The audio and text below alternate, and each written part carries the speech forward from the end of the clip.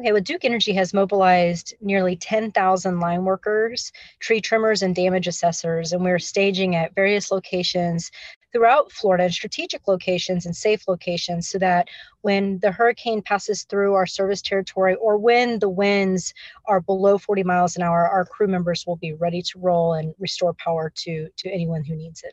You said there's multiple roles. What are some of the roles that these workers who are staged at the villages do? So let me kind of describe what we have at the villages of Sumter County. The villages of Sumter County is the largest staging area that we have, that we've set up. We have about 2,000 trucks that will be making their way. We've had a steady stream of those trucks coming in all day today. In all, about 6,000 workers that will be at this 80-acre site here.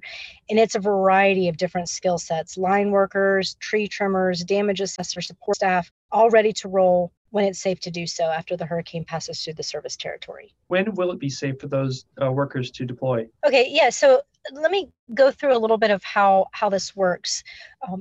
Anytime we have a hurricane such Ian, we will prepare days in advance, such that when the hurricane passes through our service territory and it's safe for us to do so, we have all the workers that we're going to need, the line workers, the tree trimmers, the damage assessors, ready to roll into our jurisdictions. This particular staging area in the villages of Sumter County is a strategic location for us. It's really close to major thoroughfares to be able to get where any damage may be. So what we're expecting right now is for Tuesday and Wednesday is really getting the crew members staged in this location, their tools, their equipment, their trucks.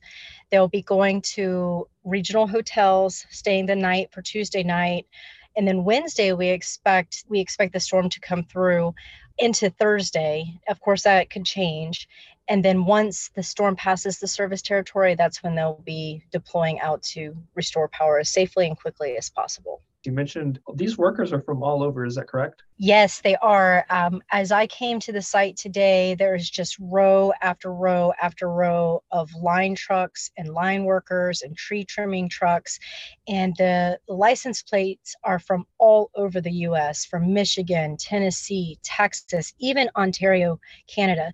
And that's an important point for our customers. So when we get into restoration mode, even if customers don't see trucks in their community, that doesn't mean hard work isn't underway. We have a sequence for how we restore power. We start with life essential facilities such as fire stations and hospitals, and then we go and work to restore as many customers as we can, as quickly as we can.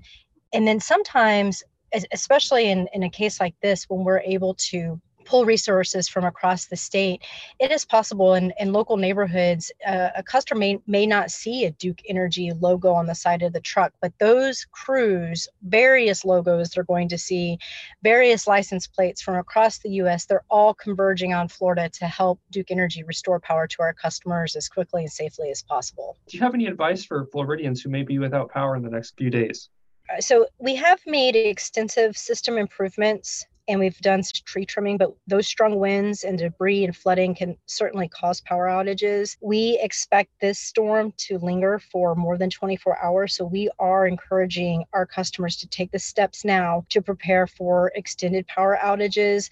Once the storm exits our service territory or winds are below 40 miles an hour, they can also rest assured, though, that our teams will be ready to get to work and to restore power. When we have a storm like this, we do have meteorologists on staff that are closely monitoring the storm, that provide us insights early in the process so that we can get the right resources to the right locations quickly. And that is a big benefit to our customers. Duke Energy is a large service territory. Our Florida service territory stretches about 13,000 square miles, 35 counties from Highlands County up to the Florida Panhandle.